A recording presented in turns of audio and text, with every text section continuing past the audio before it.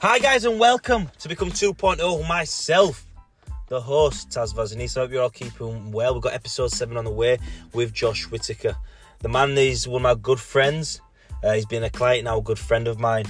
He'll be talking about his trials and tribulations and how he made a recovery from an accident, let's say. Now, I don't want to give too much away.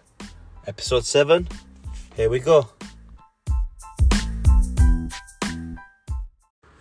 EP7, Mr. Josh Whittaker, how are you, sir? Take 3, because Josh keeps freezing on the recording. Joshy boy, tell him who you are, how old you are, how long you've been training with myself, and what got you into training. I'm Josh Whittaker, 30 as of Sunday, Wow. 2 days' time. Old man. I've been training with Taz now for 4 or 5 years. Saw his reels on Instagram, figured Thai boxing looks like a good laugh. We'll get a crack. There we go, 4 years later, you're here. And I tell you what, you've been through a journey, mate. And yeah, what I want you to do in this episode, just tell the good people of the Become 2.0 what you went through, especially through... Let's go straight into it. All right, then we can veer off and stuff like that. Tell them you had an accident. How long ago? July 2019 it was. July 2019. Josh was involved in an accident. Do you want to tell them what that accident was? So me and a friend of mine took myself off for a day of mountain biking. Ended up having a bit of an accident, going a little bit too quick. What, over a ramp? Or what was it? quite a big ramp. So initially I'd gone over this ramp the first time. Not a big jump, nothing too big, but I landed it funny the first time, and I thought in my head I need more speed to clear it and land it better. So Speed always solves. turned around, absolutely floored it. Landed even worse this time, went over the handlebars, landed on my head. Wow. On my left ear. Now at the time, I just thought I'd knock the wind out of myself. Managed to stand up. I heard 3 or 4 loud, audible crunches. Where in? Where within your back? In your Yeah, in my neck. All right. Stood up with my bike. Managed to walk about maybe 200-300 metres. I thought something's not right. It's just too painful. So I laid down on a bench, and that's when called the ambulance. Fast forward a little bit. It turns out I'd broke C1 and C2 in my neck. Fucking hell. But initially, this wasn't discovered at the hospital. I went through an X-ray. The X-ray came back. They said, "Mr. Whittaker, you've got severe whiplash. Take these 2 paracetamol and then be on your way." Essentially. So let me just clarify this. Josh went over his handlebars, broke C1, C2, got the ambulance, and after the X-ray, they told him to go home, to man it up, because he's got whiplash. Take 2 paracetamol, 2 ibuprofen, you'll be sound. Yeah, pretty much.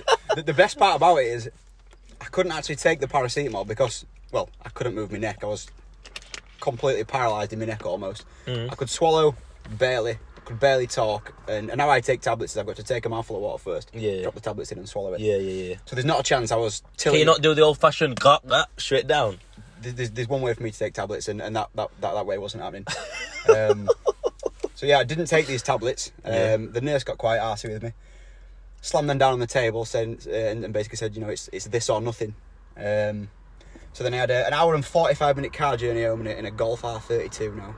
Nice. If anyone knows what a Golf R32 is, it's quite a sporty car, quite a stiff car in rush hour traffic. So that was excruciating to say the least. Yeah. Why an hour and 45? Where were you?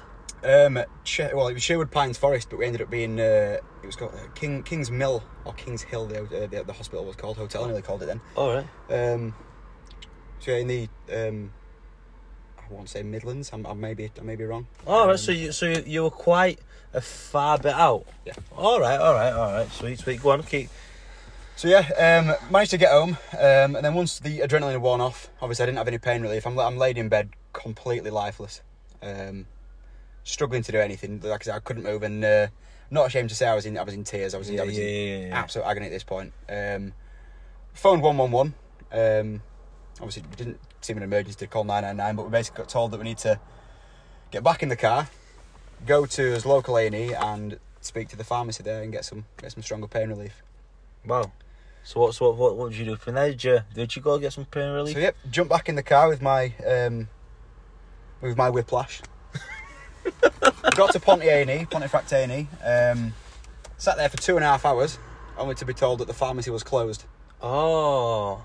So still no pain relief, so I had to drive all the way back home, go through the night with a broken neck, or whiplash, should I say? Yeah.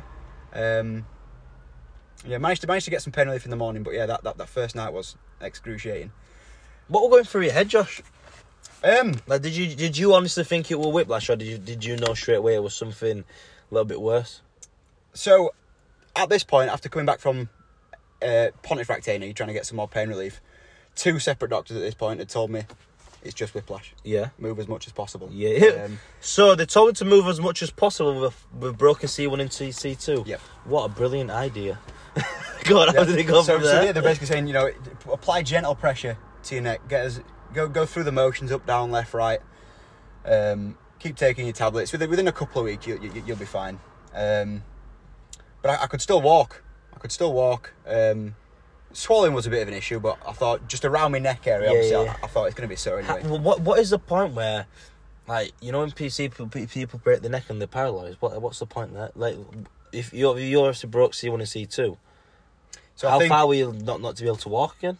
I think it's your thoracic spine. All right, okay. I may be wrong. If anyone's more clued up on me, then feel free to... Then let us know, 100%. Yeah. But yeah, I think C1 and C2, I think if any further down, then potentially I could have been paralysed. Yeah. But I still had full use of my arms, my legs. Did you get any numbness anywhere and anything?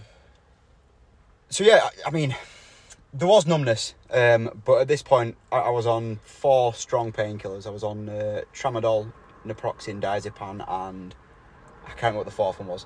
But I was on 4 strong painkillers. So at this point, I was on cloud 9 anyway. Let me break off. I ruptured my hip flexor before, and naproxen. I took naproxen and it made me gurn.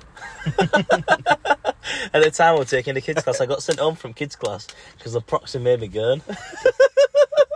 Thinking you're off your head. Yeah.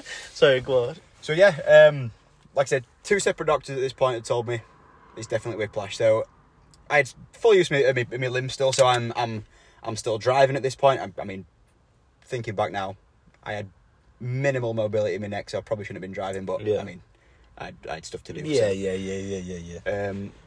So I was doing push-ups, I was doing pull-ups. There's a video of me and my daughter Ivy on a slip and slide in the garden. Mate, you're gonna have to send me that. You was on a slip and slide with a broken neck. So I broke my neck. I wasn't so much sliding, but I was throwing out Ivy up and down it. But I was still stood on a soapy sheet of tarpaulin, so it could have quite easily gone west. So yeah, fast forward a little bit to 5 weeks after it happened. I got a 2nd class letter from the hospital. They had They had my number, they had my email, they had everything, but I got a 2nd class stamp, basically saying that we've potentially missed something, Mr. Whittaker. So go down to your local A&E and get it checked again, basically. So 5 weeks on, after you've been getting on in... What, were you still in pain 5 weeks on? Yeah. So still in pain 5 weeks on, you get a 2nd class letter. If anyone's listening from NHS, listen, you should be fucking ashamed. 5 weeks later, a 2nd class letter. They couldn't even be asked paying for the 1st class.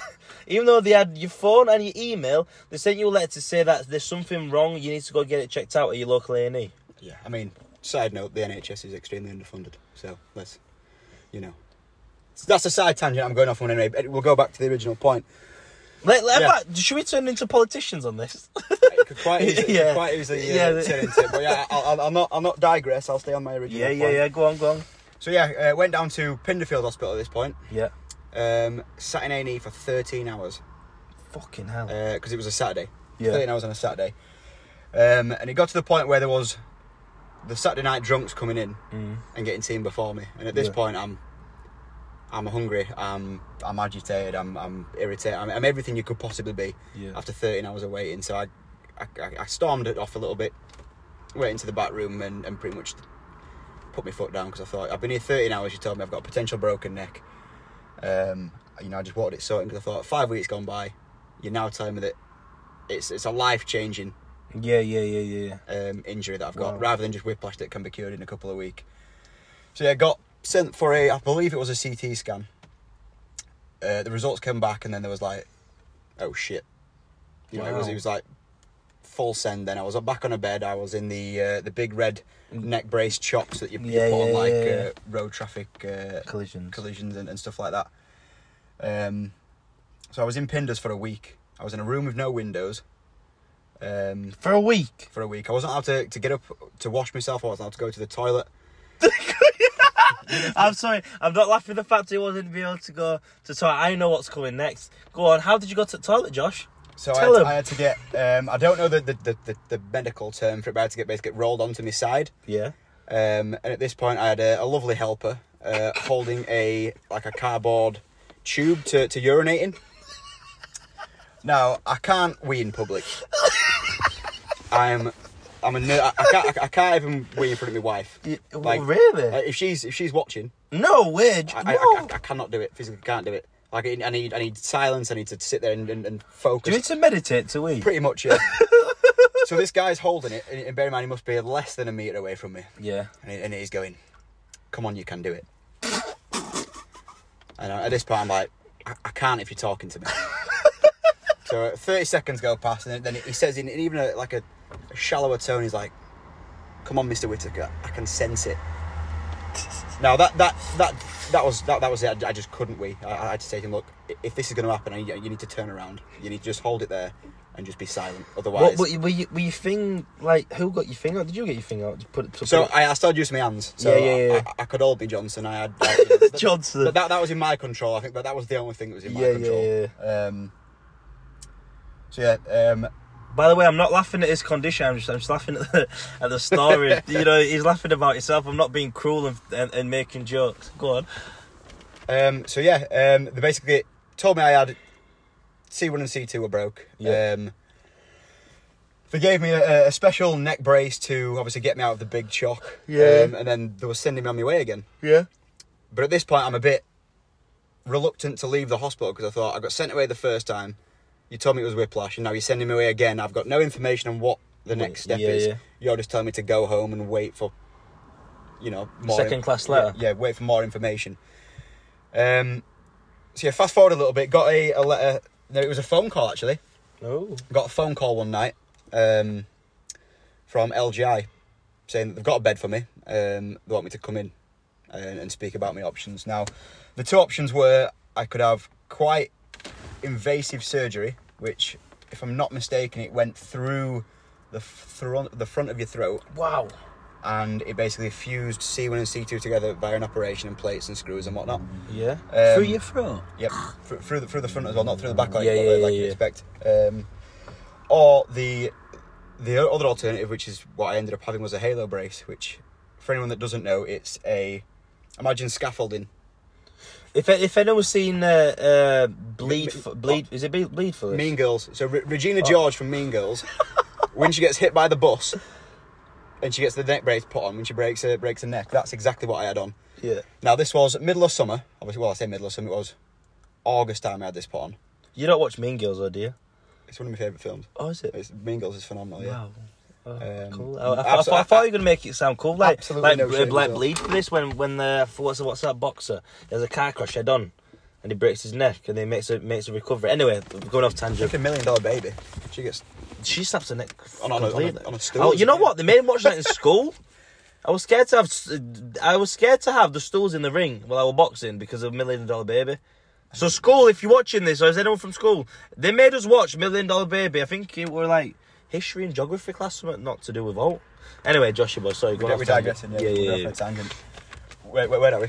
You had to wear a halo. So yeah, I had a halo brace on. So middle of summer, this halo brace weighed 15 kilo. Fucking hell. I dare say. It was sheepskin, sheep wool, which is supposed to be like self-cleansing. So obviously with this halo brace, it's bolted into my skull. You got two in the front. This I would just say tell them about the bolt. Did you have painkillers for that? Yeah. So the halo brace is bolted in your skull. So it's a piece of scaffolding that's put around your neck to basically drag your neck back into alignment to fuse the bones back together to fix you. So you've got 2 bolts in the front, 2 in the back. Yeah. So that's 4 bits of local anaesthetic, 2 front, 2 back. In your forehead and 2 in the back of your head. They put a little incision in where they've put the local, and then they line up these bolts and essentially tighten them in your head with like a medical torque wrench, essentially. Fucking hell. Go on. Then they put the rest of the scaffolding on, they put the bars on, the jacket's already on at this point, then they've just got to basically attach it all up and make sure it's in place. And that's then attached to my head for 4 months, I think I had it on. Fuck me. What we didn't realise initially was that, so every 4 weeks I had to go in for these bolts tightening. Yeah. The 2 bolts at the back were covered by the scaffolding bars, the halo brace bars.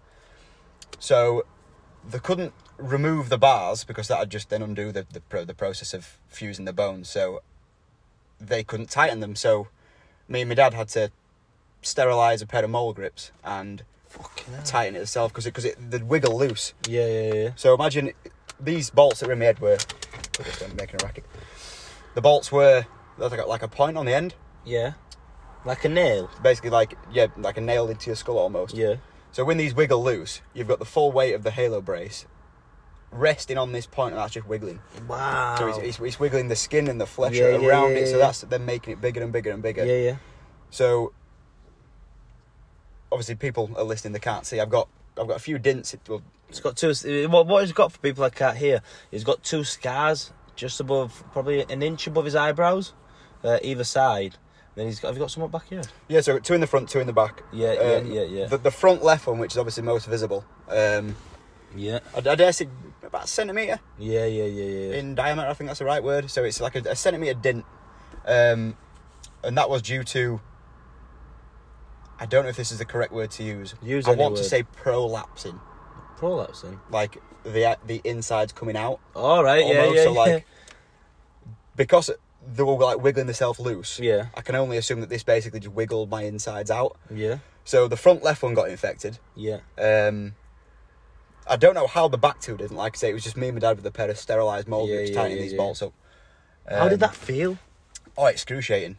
You could feel every turn just grinding into your skull. And at this point, you had no painkillers? So I did have painkillers. I turned to a more herbal... recreational. A more recreational medicine, you could say, because I saw these 4-strong painkillers that were on where, that you had to get basically weaned off them. Consult your GP before you come off them. And I thought the last thing I want after breaking my neck is a fucking addiction to opioids. Which is massive. I've had a few friends that have gone down the opioid route with addiction. It's fucking crazy. So yeah, basically the recreational medicine, you could say, was more. It helped me sleep as well. Yeah. What was it? What was it? The medicine? Yeah. It was it was marijuana. It was Mary Jane. What did that do? Take the pain away? Help you sleep? Talk to what? So yeah, I mean, as you can imagine, having this bit of scaffolding bolted to your skull for however long, my anxiety at this point, my mental health was suffering massively. Mm-hmm. Obviously, I couldn't work at the time. I couldn't look after my daughter, so my daughter was in either grandparents' care. My wife Jenny, she was working all the hours she could to try and support us. So I spent a lot of time at home, and it was a lot of time spent stood in front of the mirror just looking at it. Yeah, and it was very. I didn't want to leave the house because I used to have some crazy thoughts that I'd leave the house, and then I used to have this recurring dream where like someone had. It sounds daft saying it out loud now, but someone had like put a chain around this scaffolding and like chain me up to stuff, and just these weird thoughts. And with this on the painkillers, or just your mind going wild because it's not being doing anything? So these were like I dare say the reason I started smoking. I know a lot of people say that chronic use of marijuana causes anxiety and causes mental health, but for me it's the complete opposite. Yeah, I felt like my mind wasn't in the right place. You suffer with ADHD, don't you, as well? Yeah. So your mind's going through fucking loopholes every single time. At that point, it was completely undiagnosed. We were completely blissfully unaware. Oh, it's just recently you've been diagnosed with it? All right, okay. So yeah, like I said, my anxiety was through the roof. I didn't want to leave the house. I spent. Bear in mind, this was pre-COVID, so in total, I probably spent 4, 5, 6 months indoors. Yeah. And then COVID hit. Wow. So when I finally had the halo brace removed, COVID had just come. So it was February, March 2020. Yeah. I didn't get offered any physio apart from telephone consultations. So Fucking hell. I had very minimal. Well, I say very minimal. I had no movement in my neck for months. I think we started training, you know. Did we train or not? Did we not train through the period? I remember you coming back because at the minute Josh's neck's not gone back to normal. He's still got a bit of a bent neck, haven't you, kid? Yeah, I'm minute at looking around corners. Yeah. If you need me to be a spy or anything, I'm there. Yeah, I guess so sorry, go on. So the COVID hit. So yeah, COVID hit. And like I say, I know there was no face-to-face interactions. Yeah. And I guess I was kind of thinking, woe is me, you know, I'm there, broken neck. I just wanted to get myself fixed and get back at it because... Yeah. I've always, well, as I say always, since being 17, 18, I've always been physically active. I've always liked to push myself and just get after it, if you will. So this period of time spent in the house, it was affecting my mental health. It was really genuinely struggling. I just wanted to get myself fixed and get back at it. Yeah. I had 4 telephone consultations, and then they basically said after the 4th one, look, we've done all we can, we're going to discharge you. Fucking hell. So after with no mobility in your neck, after 4 phone calls, after you breaking your neck, bit really, they just let you go.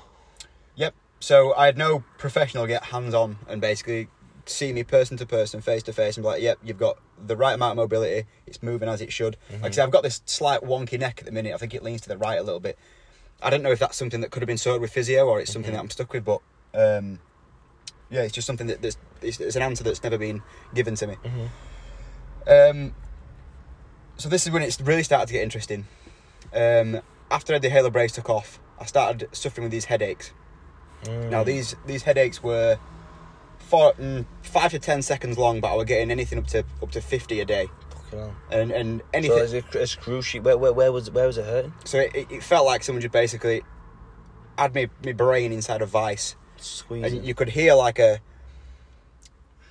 kind of like, imagine when you turn the garden tap on outside and you can hear it like rushing through to the end. Yeah. You could hear it up the back of my neck. Yeah. Like rushing up. I thought it was blood initially. Yeah. Turns out it was brain fluid. Fucking hell. Rushing around my brain. So these headaches, like I said, 5 or 10 seconds long, up to 50 a day. Anything could trigger them. Picking my daughter up, tying my shoes, standing up too fast, sitting down, just anything. Like what? 4 to 5 seconds. 5 just 5 to 10 intense, seconds. excruciating pain. Could you see? 9, no, because my eyes were squeezed. Like Yeah. On the pain scale, 9 or 10 easy. Like I said, I'd like to think I've got a decent pain threshold. Like I've been in some painful situations. You broke your neck, geez, and you were driving about. I'd break my neck 10 times over than go through these headaches again. Yeah. These were horrendous. So yeah, it was still during COVID, so the reaction time for wanting to figure out what this was delayed anyway. So, like I say, during COVID, couldn't see anyone. I'm not back at work at this point. Suffering again, like I say, I felt one thing after another. My neck's broke. I feel like I've been halo brace taken off. I'm on the mend. These headaches start. There's a recurring theme of mental health here. Continuing on a downward spiral. Like I say, I'm a guy that likes to get up and get after it and push myself, and I just felt like it was one thing after another.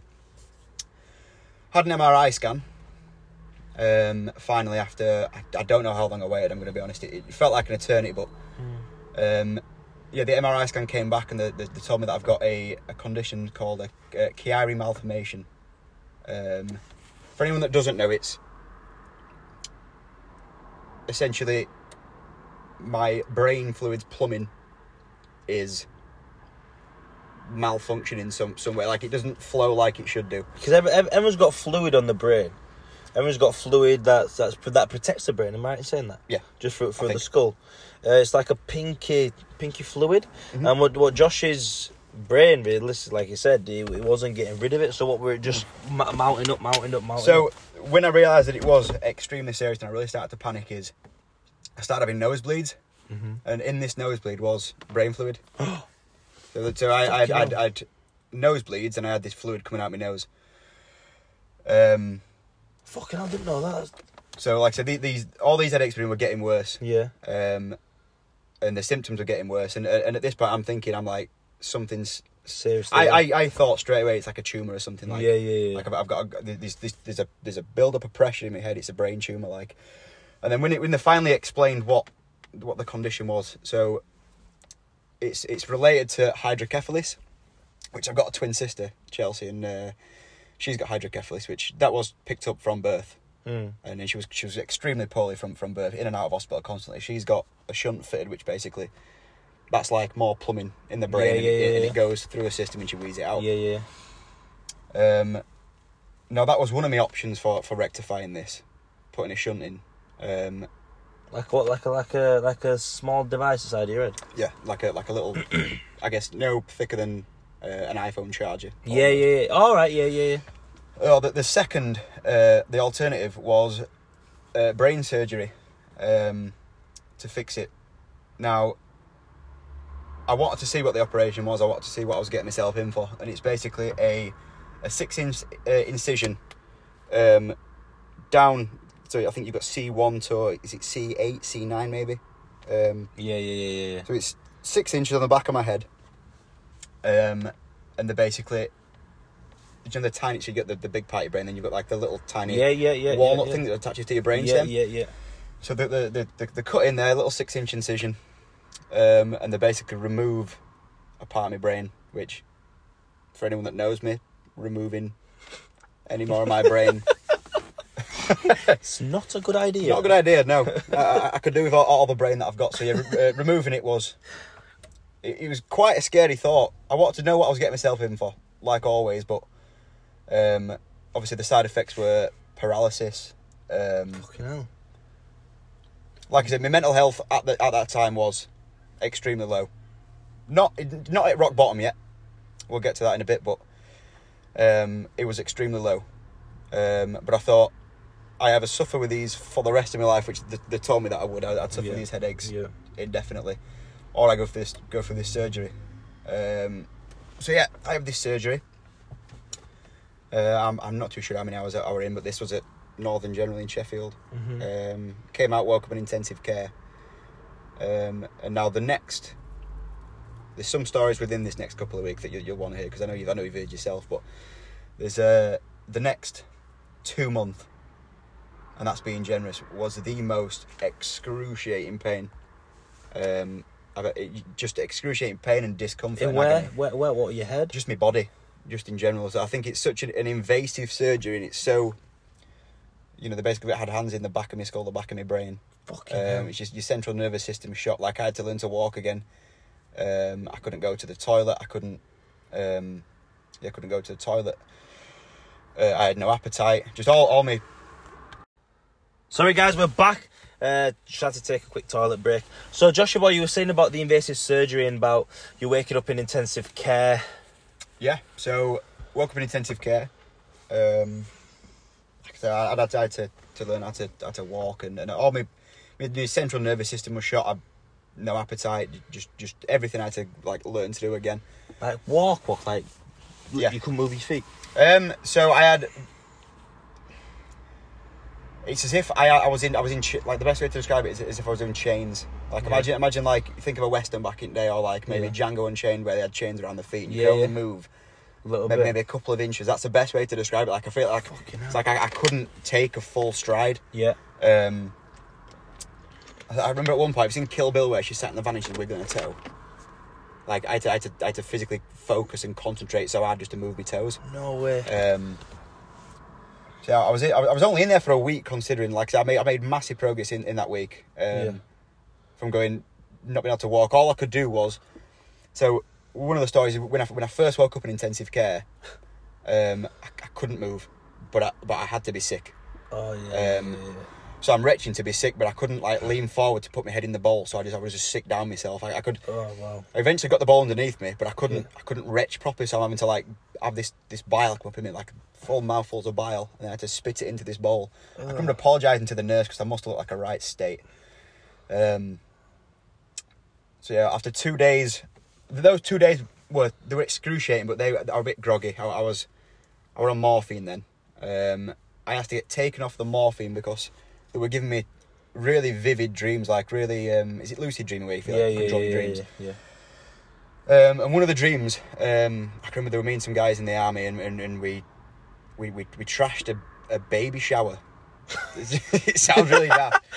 So this baby shower must have been taking place in the morning, and we went in and we trashed it on the night.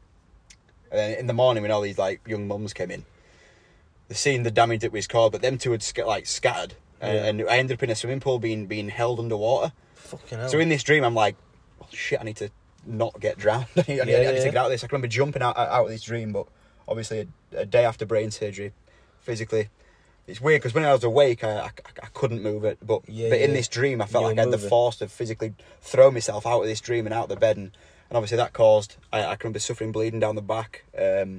I had more bleeding from the nose then, so I'm like, look, I don't want any more of this morphine, because if I take any more of this... Strong stuff, that morphine. People don't realise the addictive factors and how strong the pharmaceutical painkillers are. Do you know what I mean? I'm not no hippie, but the things I've seen pharmaceuticals do to good people, good men, just fucking crazy.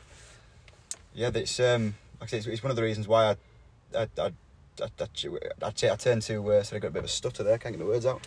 It's one of the reasons why I turned to cannabis when I broke my neck, just because I didn't... No one knows if they're going to get addicted to these. No one takes... No one wants to get addicted. No addict ever thought, oh yeah, I'm going to get addicted to this. It happens to the best people, it happens to the worst people, it can happen to anyone, so... Yeah, I was a little bit worried, so they took me off morphine and put me on, I think it's called oxycodone. I apologise, oxycodeine. It's essentially a man-made morphine, I was led to believe. Yeah. We found out that the side effects of that was insomnia. Fucking sound. So when all I wanted to do was get my head down, get some rest and recover, I physically could not sleep for that. I could shut my eyes and I was going into, like I said, like lucid dreaming. Yeah. And it felt like I was in these dreams for hours at a time. But I'd wake up and 15 minutes had passed. And it was like this for 2 weeks until I realised that... What was going on? Yeah. Before, I think, obviously, Jenny, my wife, I think she contacted the GP and just asked about it, or maybe Googled it. Or she found out anyway, and she was like, look, this is why you're not sleeping. So yeah, it was just discomfort and agony for those 2 weeks. Yeah, going. I've skipped over a story. Going back a bit to being in the hospital, like I say, I've been having to learn how to do everything again. I had no control over my bladder, so... I know what's coming. So I had to have a catheter fitted because it got to the point where like my bladder was full and... Like, just so they don't know, what's a catheter? So a catheter is a tube that gets inserted inside your Johnson, all the way to your urethra. Urethra, I think it's called, yeah. And that essentially then...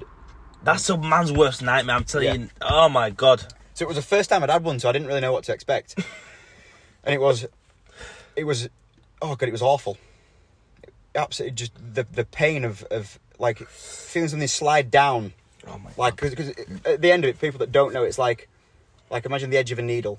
Yeah. But it's plastic, so it's not as sharp, but you can feel it. You can feel it scratching its way down. Yeah. And then they poke it through the end of your I assume like your urethra's like a tiny little hole it's going to find its way into. But then they took it out. So I did my business. I filled this bag and they took it out, but I still couldn't wee. So I had to have another one put in. And at this point, when was this? Like same day? Like the day after. All right. So then my body knew. What were they weren't sending you to the toilet once a day? So I can only assume that they thought that once I'd been once, then my body had start going the again. function. Yeah. So either took it out. Yeah. The second time I look, my bladder's about to explode. It needs to go in again. So they put this one in, and like I say, horrendous, but it went in. It went in. And then after, I think that was in 2 days, and they took it out again. And at this point, like, there's it coming out. Because I've seen Dumb and Dumber 2. Have you seen when he pulls it? Fuck it! Oh, so bad for language. Pulls the catheter out and he's yanking on him. Anyway, that's another story. So it was quite a relief coming out. Yeah. It was uncomfortable, but yeah, it felt nice and going in. Yeah. So yeah, this one lasted 2 days. The third day, when I got told that I cannot get discharged unless I go to the toilet myself, but I needed it again and I couldn't go. So they had to put a third one in. At this point, my body's like, fuck that, pardon my French. So... Go on, just say it. I'm trying to word it as politely as possible. My member knew what was coming. By his member, it means his penis. It absolutely, point blank, refused to have a third catheter put in. And I'm not blessed in that department at all. But this was a micro penis. And so when they're sliding in, they've got to use like a lubricant. Yeah. The best way to describe the situation was, imagine lubricating your fingers up and then trying to like juggle a jelly bean in your fingers.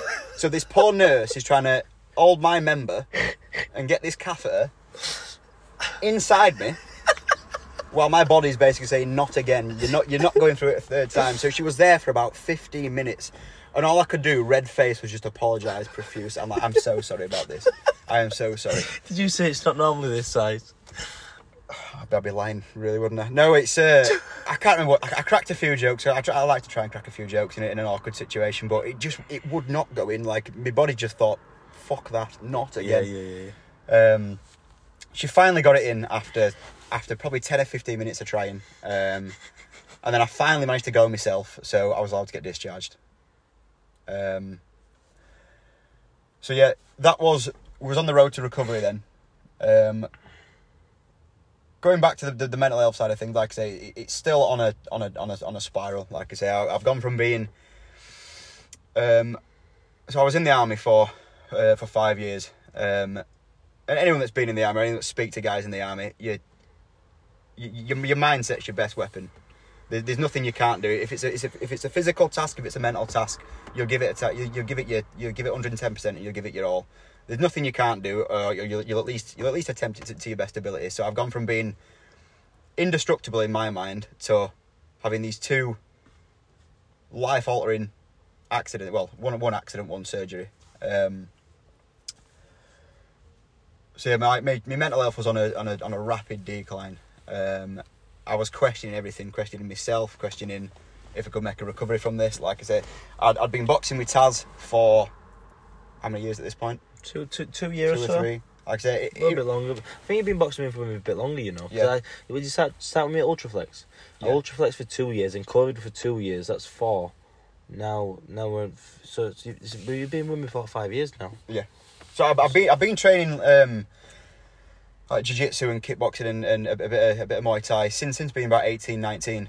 And I always said to myself, look, I want to compete. I had 2 goals in life: visit Thailand and train in Thailand, and compete in a boxing match.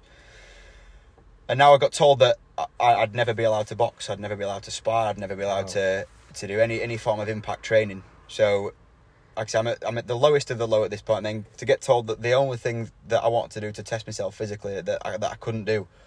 How would you feel? How do I feel now? And how would you feel then? It was heartbreaking, to say the least. Like I said, Jen had to live with me, and I was a fucking nightmare to live with. Excuse my French, but it's I weren't a nice person to live with. I was in my head 24/7. That's being at home. That, with a, don't forget, you've got neck brace on it this time. No, it's obviously my neck brace could come off. Now. So this was post brain surgery. Yeah. Yeah. Right. So you're in your own space all along. You're on sort of house arrest, really, if you want to call it that. Mm-hmm.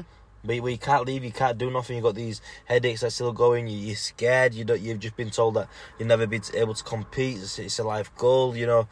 It's rightly so, but that's life that throws all a curveball, you know. And one thing you've done, you've come out the other end fucking fighting, my mate. Yeah. Do you know what I mean? Yeah. Because you're back trading now. Yeah. You're back feeling good. You're back smiling. You just completed the 4 weeks intense fat loss training challenge. You're looking one of the best shapes I've ever seen you. Mm-hmm. Do you know what I mean? Life is good. Yeah. You've started a new job. Do you know what I mean? Things are going well. You've got to look out. Sometimes we're all guilty of not actually realising how far we have come and not giving ourselves credit. You know, we're focused and rushing forward to the next goal, but sometimes we've got to take a step back and look back how far you've come, mate. Yeah. You broke your neck. You had the determination, because I remember before you break your neck, there were talk of you actually come to work for Favy Boxing Fitness for myself, wasn't it? And one thing that I'll give to it, even when this man had brain surgery, even when this man had the halo on, we were still in contact. He was still talking to me. And he still wanted to work alongside myself, and you know that's a true honour. what I could say, because when someone's in that way and they still want to are persistent and determined to get better because they want to achieve their life goals, I take my hat. Listen, you're the biggest warrior I know. Do you know what I mean? You've been in there, not just physically as well, but mentally in your own head, pickled in a dark place. But you still wanted to come out and be on top, and I take my hat off to you on that side. Do you know what I mean? I appreciate that. Yeah, that's one thing. This is why I wanted to jump on this podcast and just have a chat to you and tell these people that everyone goes through shit, but no matter how low you feel, that you can always come out the other end. Yeah, do you know that's a massive thing. That's the point I was trying to get to. Like I say, I went from feeling indestructible and on top of the world, and like the world was my oyster, and that with a strong mindset that you're indestructible, and then the next 2-3 years I was the lowest of the low, and like the one thing I couldn't get my head around was this indestructible mindset that I had. Like, where had it gone? Like, I'm at one point, I'm not ashamed to say now, I was contemplating suicide. Like, I was so low and so down, I couldn't understand this bulletproof mindset that I had. Like, where was it? Like, I thought I'd been lying to myself. This persona that I had that I was indestructible, and that this guy that I'd built up in my head that can achieve anything if he puts his mind to it, it was no longer there, and I felt like I was so lonely and so low. But do you think like that's because of the painkillers and the blocking the receptors and stuff like that? Or do you think literally that was purely because of the neck break and you felt like you've tripped up in a sense?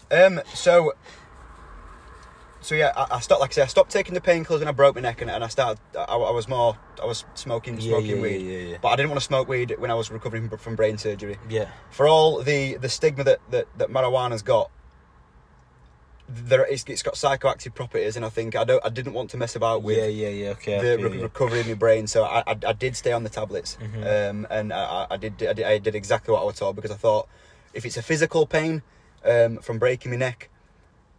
And like I said, being in that halo brace, I was struggling to sleep. Like I said, I had a big square cage on my head. So I like a budgie, like a budgie fucking cage on top of your head. And then you lay down, and those bolts were digging in your head. I needed a relaxant, and these weren't relaxants. These tablets I were on. Yeah. I've lost my train of thought again. So yeah, I didn't smoke when I was in recovery, because I wanted my mind straight. Yeah. Because I thought, obviously, a lot of people that don't know the benefits of marijuana instantly assume that it causes mental health issues. Yeah. A lot of people think it's a gateway drug, don't they? Yeah. But you know what's a bigger fucking gateway drug? Alcohol. Mm-hmm. Which is legal to buy. Yep. Do you know what I mean? That's people have got a persona about everything, but you've got to realise that you've got to do it what works best for you. And it's in moderation as well. Like, don't get me wrong. As much as I love a smoker, I like edibles. It's moderation. If you're going to sit there, and like I say, I were alone for the majority of the day. If I were to sit there and smoke, or have edibles, and just be alone with, because I think it amplifies your current feelings and thoughts. Of course it does. Yes. So if I'm down in the dumps and smoking something, then that's going to just amplify my current level and how down I was. I thought, because I was still switched on, but I just couldn't understand why my mind was not where I wanted it to be. Yeah. So yeah, because you fucking broke your neck, mate. That's why. Do you know what I mean? We forgot to mention that there was, I'd say, about 4 or 5 month gap, thinking back now, in between breaking my neck and having surgery. So I was having these headaches. Yeah. And I got into the shape of my life again, fighting through these headaches, and I was so fit and ready to crack. Because I thought to myself, it's not gonna do itself. Like, I need to train, because I know that physical activity is so beneficial for mental health. Mm-hmm. So beneficial. Yeah. And I know that there'll be a lot of guys at home suffering with mental health that don't know what to do, and you sat there waiting for something. That something's not going to come. You've got to get your foot out the door, and you've got to take that, as hard as it may be, take that first step and just crack on, because as soon as you take that first step, that second step will come, that third step will come, that fourth step will come. Before you know it, you've got that momentum. There we go. The motivation isn't going to come to you. People wait for motivation. You need to build it yourself. You need to get out there, and you need to put one step in front of the other and just go. You've not got to have a plan or a path. Just do something. Just fucking start doing it. So yeah, like I said, a couple of months went by, and then that's when I found out I needed my surgery. So I was building myself back up again, and then I was back down again. So the timeline of this will be up and down all over. Yeah. But yeah. So yeah, I had my brain surgery. Got told I'd never box, I'd never spar. couldn't compete. Obviously, I mean, you can't play boxing anyway. It's a deadly sport. You can't get in the ring and mess about. Even sparring. So I've had some spars that are fucking out of them bastard fights. Yeah. Do you know what I mean? Even the gym, it's dangerous. It's not something that you can. It's not a team sport. In football, you've got another 10 men that they're gonna wipe your ass if you're lacking. In rugby league, you've got another 12 men. In rugby union, you've got another 14 men. Do you know what I mean? Boxing's the one thing you cannot fuck about with. Thai boxing, any combat sports, jiu-jitsu, Brazilian, judo, whatever you're doing, you cannot fuck about in the martial arts. Yep. But it took me a while to get my head around that. The one goal I wanted was to compete, and because I've never been in that situation. I've sparred before, but when you're under them lights and in that ring, it's just you and your opponent. That's when you really find out who you are, and that's when you feel most alive. It's that fine line between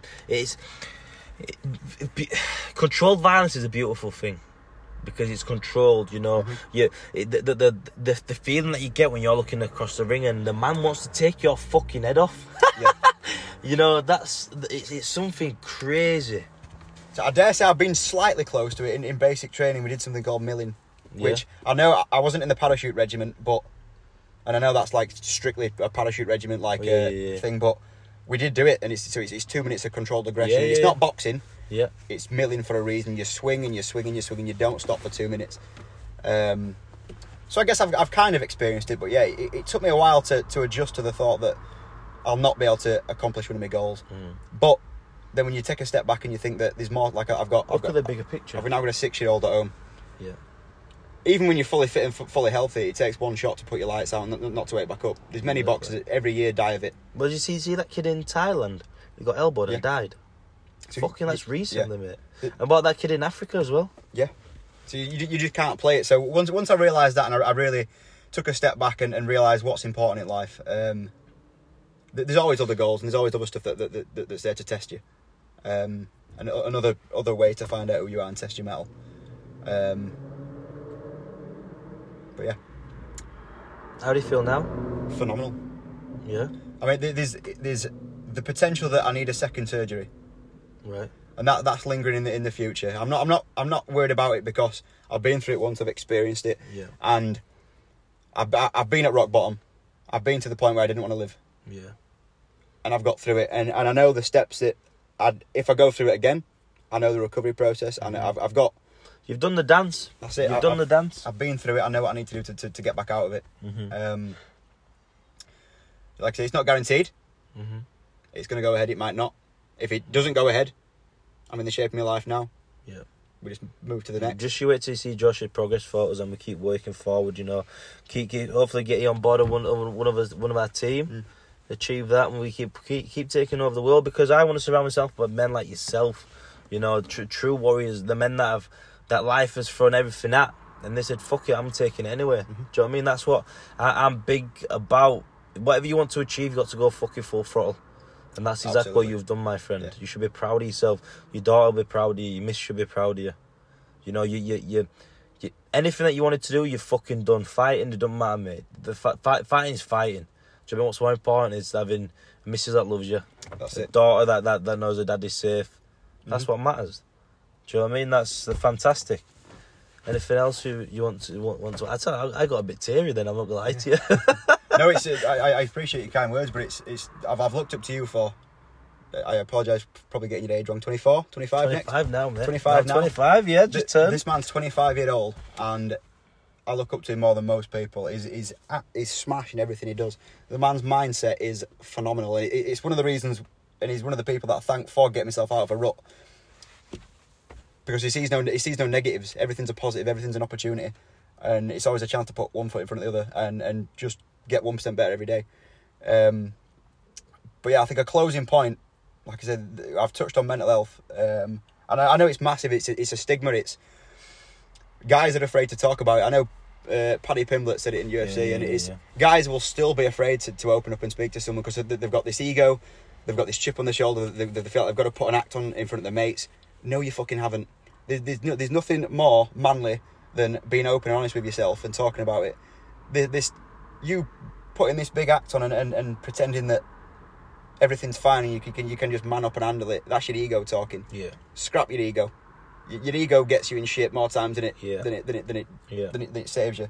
You need an ego in certain things, but realistically, you need an ego to back yourself. That's what you need an ego for. You don't. Ego and mental health don't go together. For myself, I've got a massive ego, but I've got a massive ego because I fucking want to achieve anything. I achieve anything I want to say. That's the ego. For mental health, fuck the ego, fuck the stigma. Talk to each other. I know friends that have. I know people this year that have taken their life. Do you know what I mean? And we're in 2022. And people are still fucking putting people down because they want to talk. My door's always open. My inboxes are always open. My emails are always open. My number's always open. For anyone that's to talk and anyone that's around me, they know I will ask intrusive questions because I want to make sure that everyone around me is cool. Everyone's around me is sound. Mm-hmm. And a lot of people, I'll be honest with you, a lot of people come to me just to talk. They say they want a session. We end up doing 2 bicep kills, a 2-minute round. I think I've said about 3 marriages this week, you know. We've done it ourselves, mate. I think we've done 2 rounds of pads and just waffled. But you need it. Men need an output. And you know what? I might start a fucking group or something. Do you know what I mean? Like men's mental health group. Just come in and talk. And I tell you what, fuck it. Let's put some feelers out. Whoever's listening to this, we'll start something up. I'll be game for that. Yeah. Just meet up once every 2 weeks or something. Lads, I want to get some training sessions in and fucking have a good chat. What a fucking good idea. Now we said it on this, we're going to have to do it. That's it. I mean, first time I ever met Taz, he didn't know me, I didn't know him. But you feel like you can open up to a stranger, you can talk to a stranger. I feel like it'll not come from a place of judgment. And I guess that's what a lot of people are scared of. They're scared of judgment. Listen, I'm not fucking perfect, man. I've been to them dark places. You know, 5 years ago, I was sat in my car with my head in my hands with 75p in my bank. I had to go back to my mum's house because I couldn't afford to feed myself. Do you know, I've been at the lowest where listen, I'm not perfect. People, I appreciate the kind words from Josh, but I'm not fucking perfect. I have my up and down days, but you know what? I'm just thankful to be fucking here. But it's normal. Of course it is. Mental health is. It shouldn't be. There shouldn't be a stigma behind it because everyone suffers, and people that don't suffer, they're either robotic or lying. Well, what's mental health? Mental health is an emotion, isn't it? Really? Yeah. 100%. And if you say if you don't suffer anything, you're fibbing to yourself. So, or you're not pushing yourself. But then again, if you're not pushing yourself, think how many millionaires commit suicide.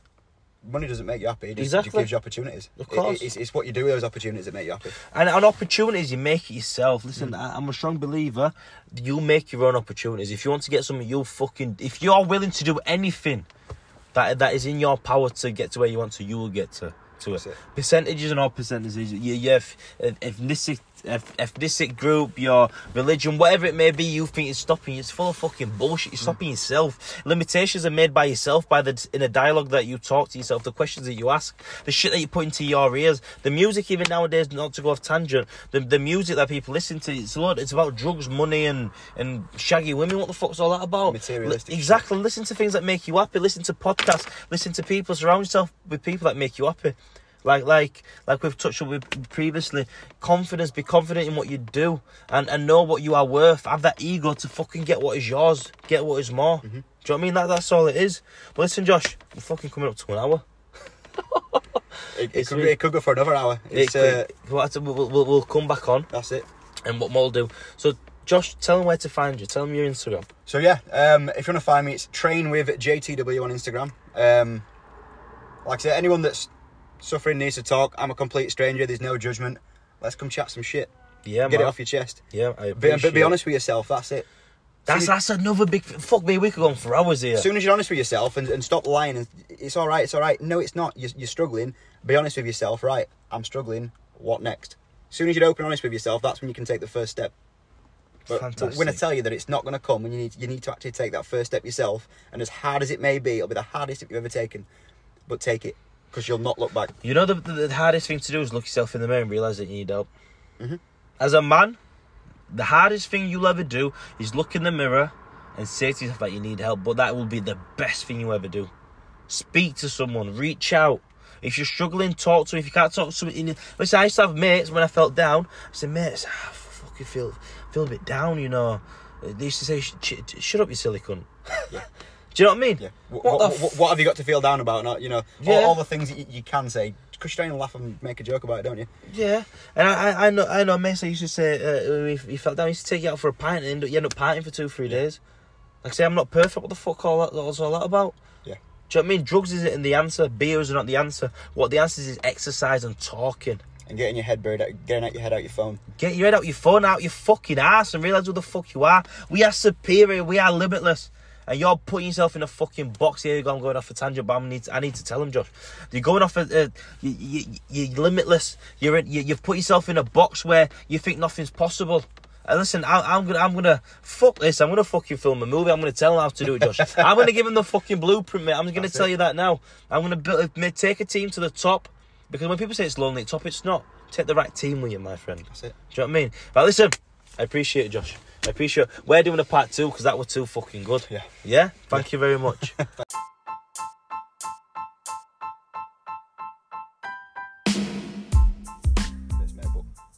Wow, what a fucking episode with Josh. And listen, if anyone that needs to talk, reach out. If anyone needs help, reach out. Josh is a prime example that no matter how low you go, you can make it out. My champions, I hope you've enjoyed listening to this as much as me and Josh enjoyed making it. I hope you have a fantastic day. Keep smiling, stay happy, life is good. My executors, let's fucking go and get it.